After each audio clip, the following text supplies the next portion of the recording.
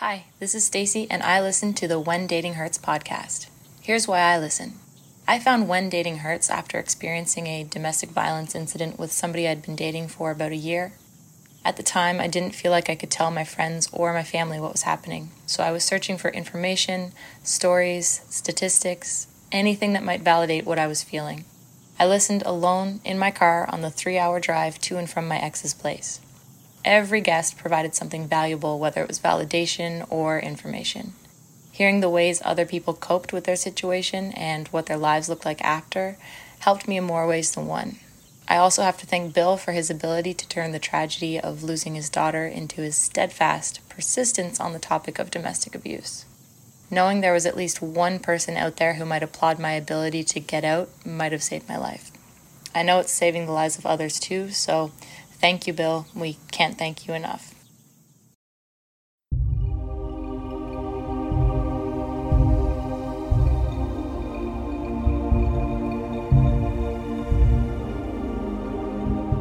The When Dating Hurts podcast is rated one of the most popular relationships podcasts in the world.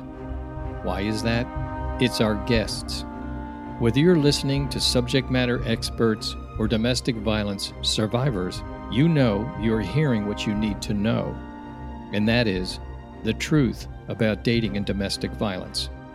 Why it happens, how it happens, when it happens, where it happens, and how victims become survivors. This podcast is a powerful way for you, your friends, and your family to stay informed and stay safe.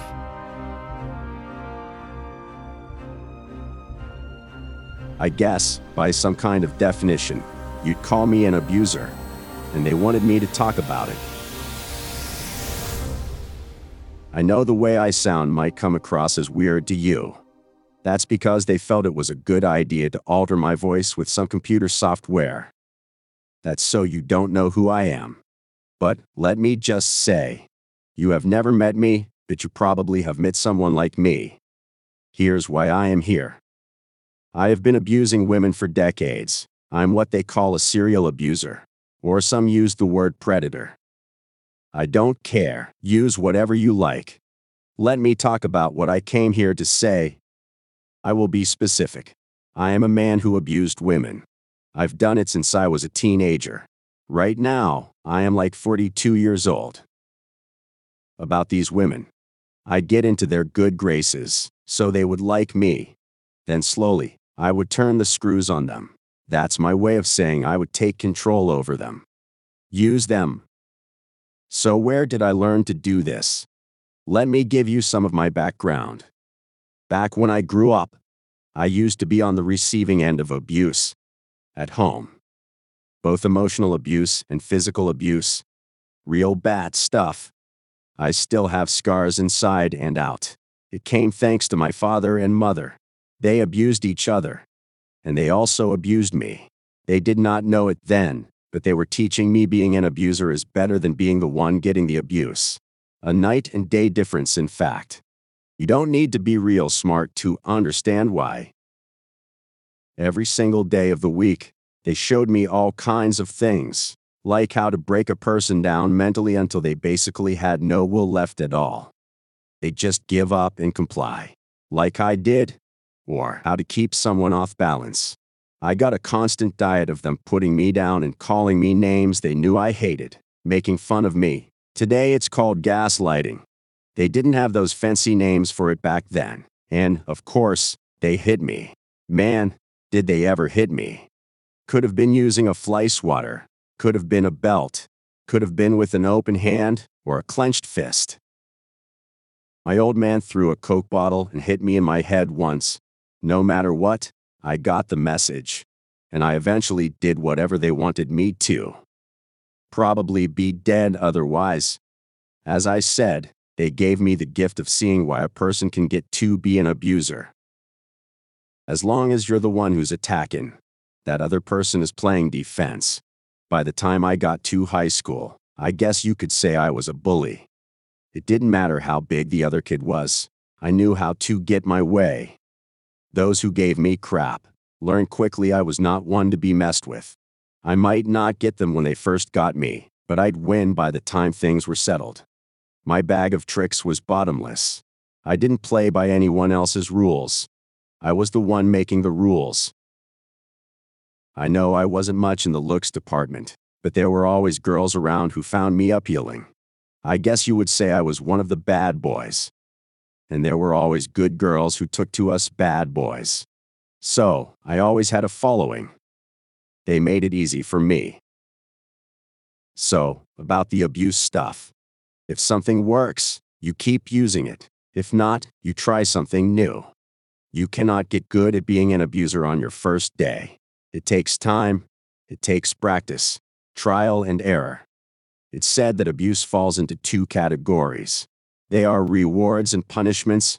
Those are part of a bigger overall umbrella, which they call manipulation. An abuser, like me, manipulates whoever is my target on that day.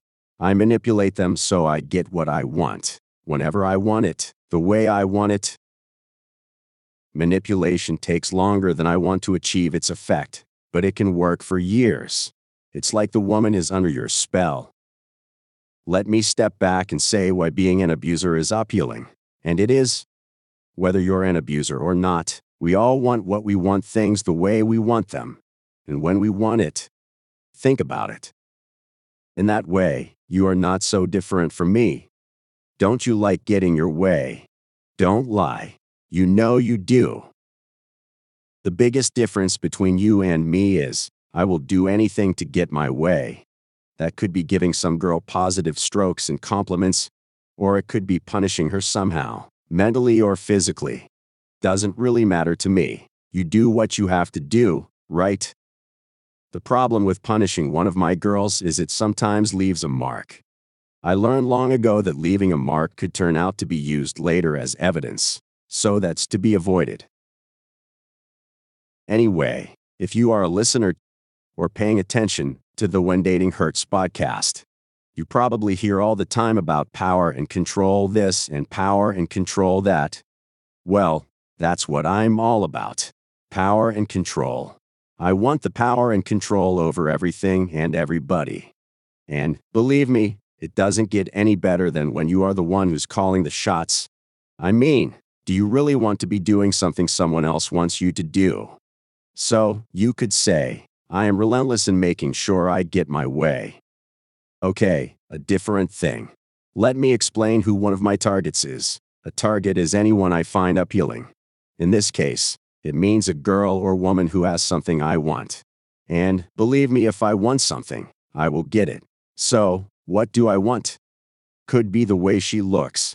Could be something about her and her life I want. Could be something she owns. Whatever it is, if I set out to get it, I will succeed. The key thing about targets is targets need to be a mixture of innocence, a naive personality, and be moldable. The nice girls are what I'm after. Come from nice homes.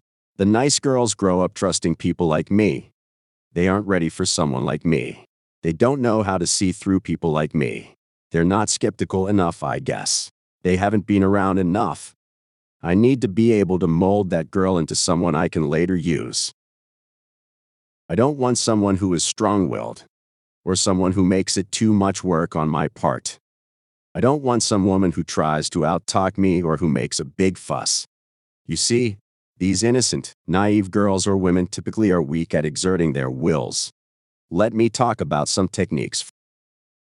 To make a connection with someone I want to control, I have to show my better side. I want to give the impression I'm the kind of boyfriend they have been looking for.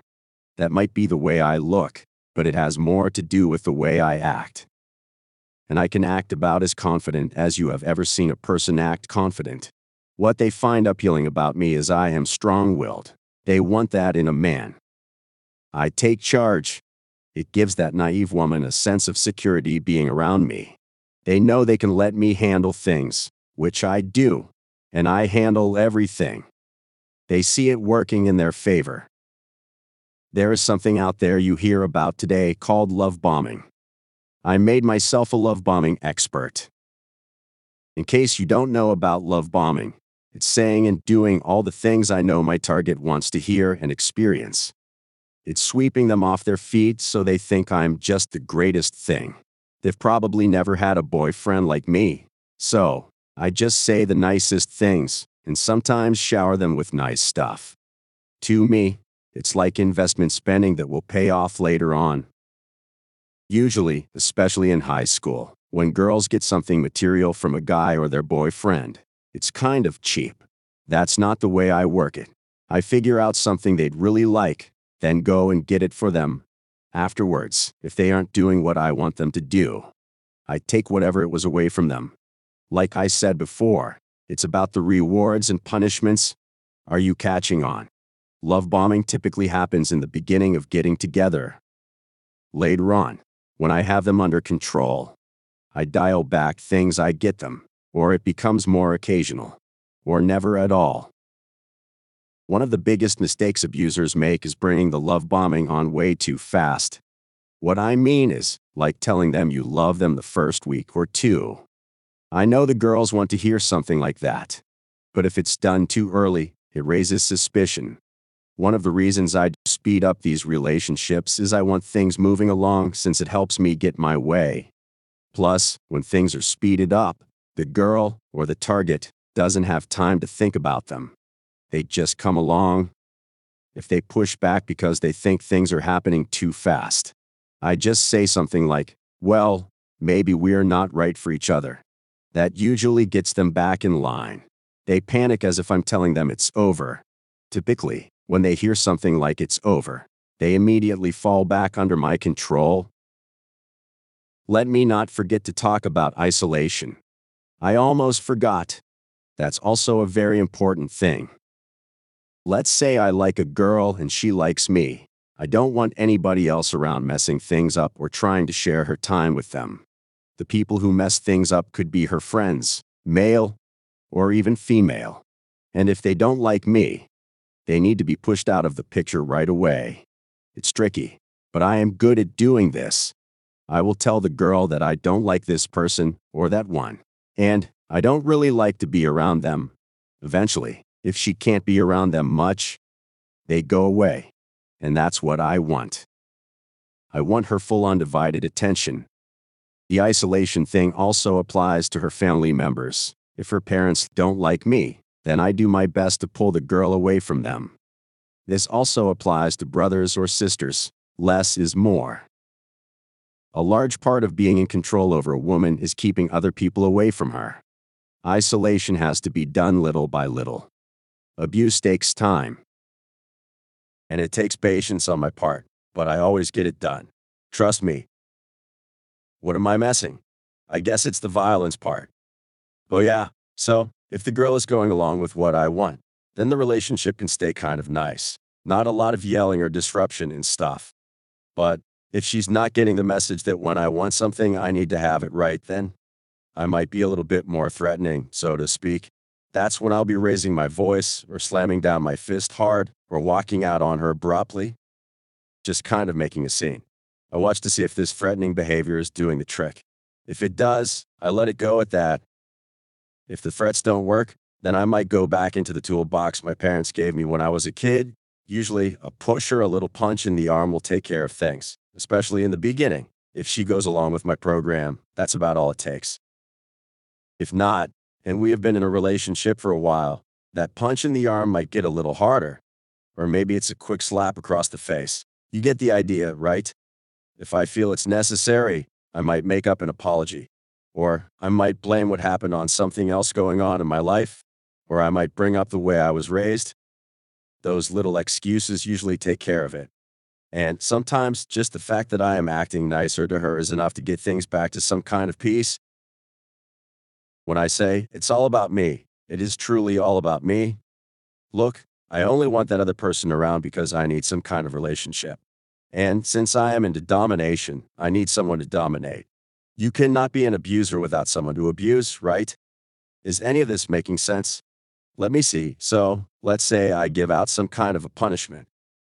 But if I see the girl is complying with what I want, maybe we go back to that fairy tale romance crap she thought she experienced with me back in the early days. I might pick her up something or send some flowers. To smooth things over, I might buy something expensive. Anyway, when I was in my late teens and 20s and was in a relationship with some girl, I was not wanting her to get too successful in what she did to make money. See, successful people tend to grow independent, and that doesn't work for me. I want them to go out and make money, yes, and get things done, and support the relationship, but only up to a point. That person might own a car, but I keep tabs on where it goes and when she can use it. That also applies to what she wears when she goes out into the world, like if she's wearing too much makeup or not. Once I get someone under my control, I need to be certain they don't wind up with someone else. That is the biggest no-no.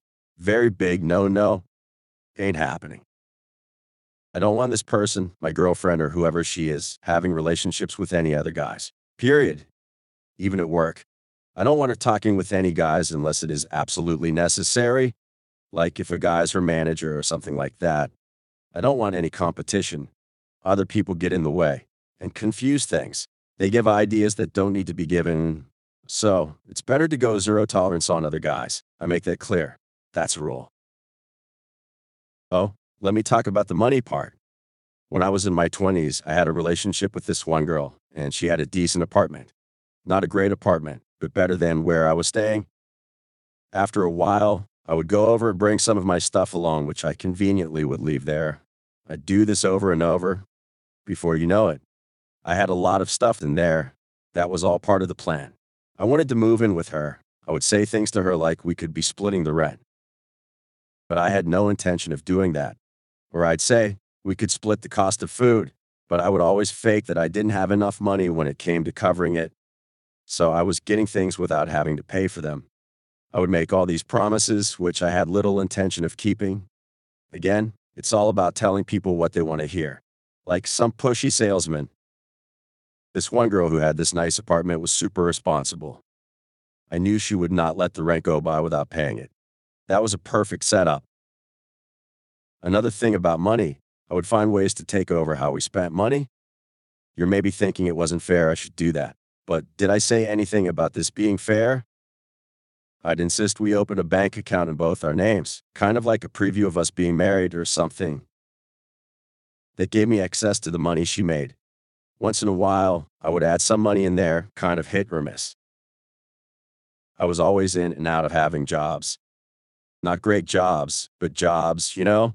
I was good with my hands, just didn't like working for someone telling me what to do. Anyway, when I wasn't working, I'd hang out at the apartment, watch TV or play video games, maybe smoke some weed. I would give the girl I was living with a story I was interviewing for different jobs, and I was on their short list of names under consideration. She would mostly buy what I told her. We'd have these arguments that I wasn't pulling my weight. Well, no kidding. Sex took place whenever I wanted it to. That could be in the afternoon, or it could be 3 in the morning. She knew it would be better in that apartment if she went along with it. I preferred when she acted like she was into it.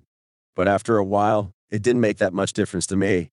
Some call it sexual assault, but unless the law gets involved, I don't care what you call it. Of course, there's always the thought in the back of her mind with the sex that she could have an accident and she might get pregnant. But I looked at it like it'd be her fault for goofing up her birth control. And besides, if she got pregnant, no matter what happened, I knew we'd always be connected for life because of the kid. Most women I had relationships with would tell me I was always lying to them. But nowadays, what is the truth or a lie anyway? I mean, sometimes what you say is your opinion, right?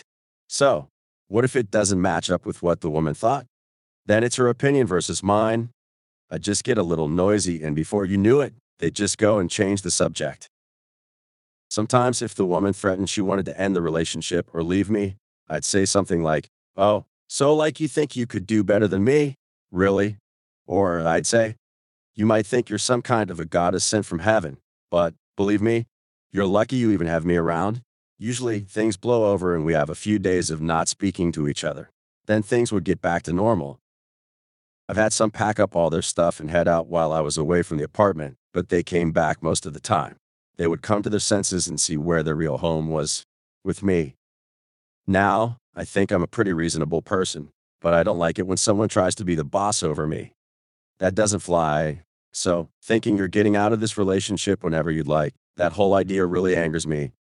The relationship isn't over until I want it to be over, So, like any guy who calls himself a man, I get pretty angry. That's when the fur flies. I don't think anyone could blame me under those circumstances. I mean, all of a sudden, this woman thinks she's going to make the big decision that this is it. No, I don't think so. Not going to go down that way.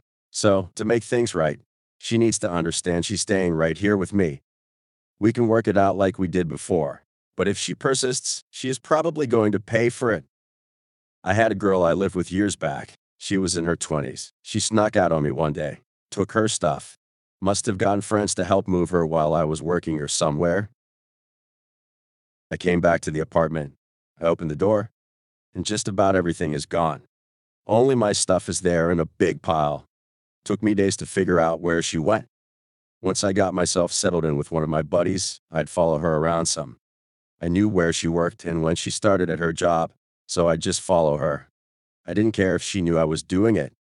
She needed to understand I was still around and interested in her. This other girl got a restraining order against me. I was supposed to stay like 500 feet away from her. I guess she thought that order would do the job. Pretty funny, as if a piece of paper was this magical shield or something. Getting served that order really pissed me off. Who did she think she was, going to a judge and wrecking my reputation and telling a bunch of crap about me anyway? She was lucky I didn't do more than follow her. Okay, anyway, I need to stop this conversation. Someone wanted me to give my version of what happens, and now you have it. I've got better things to do than sit here and talk to whoever you are. Oh, okay. One more thing. Most women think domestic violence only happens in the bad parts of town.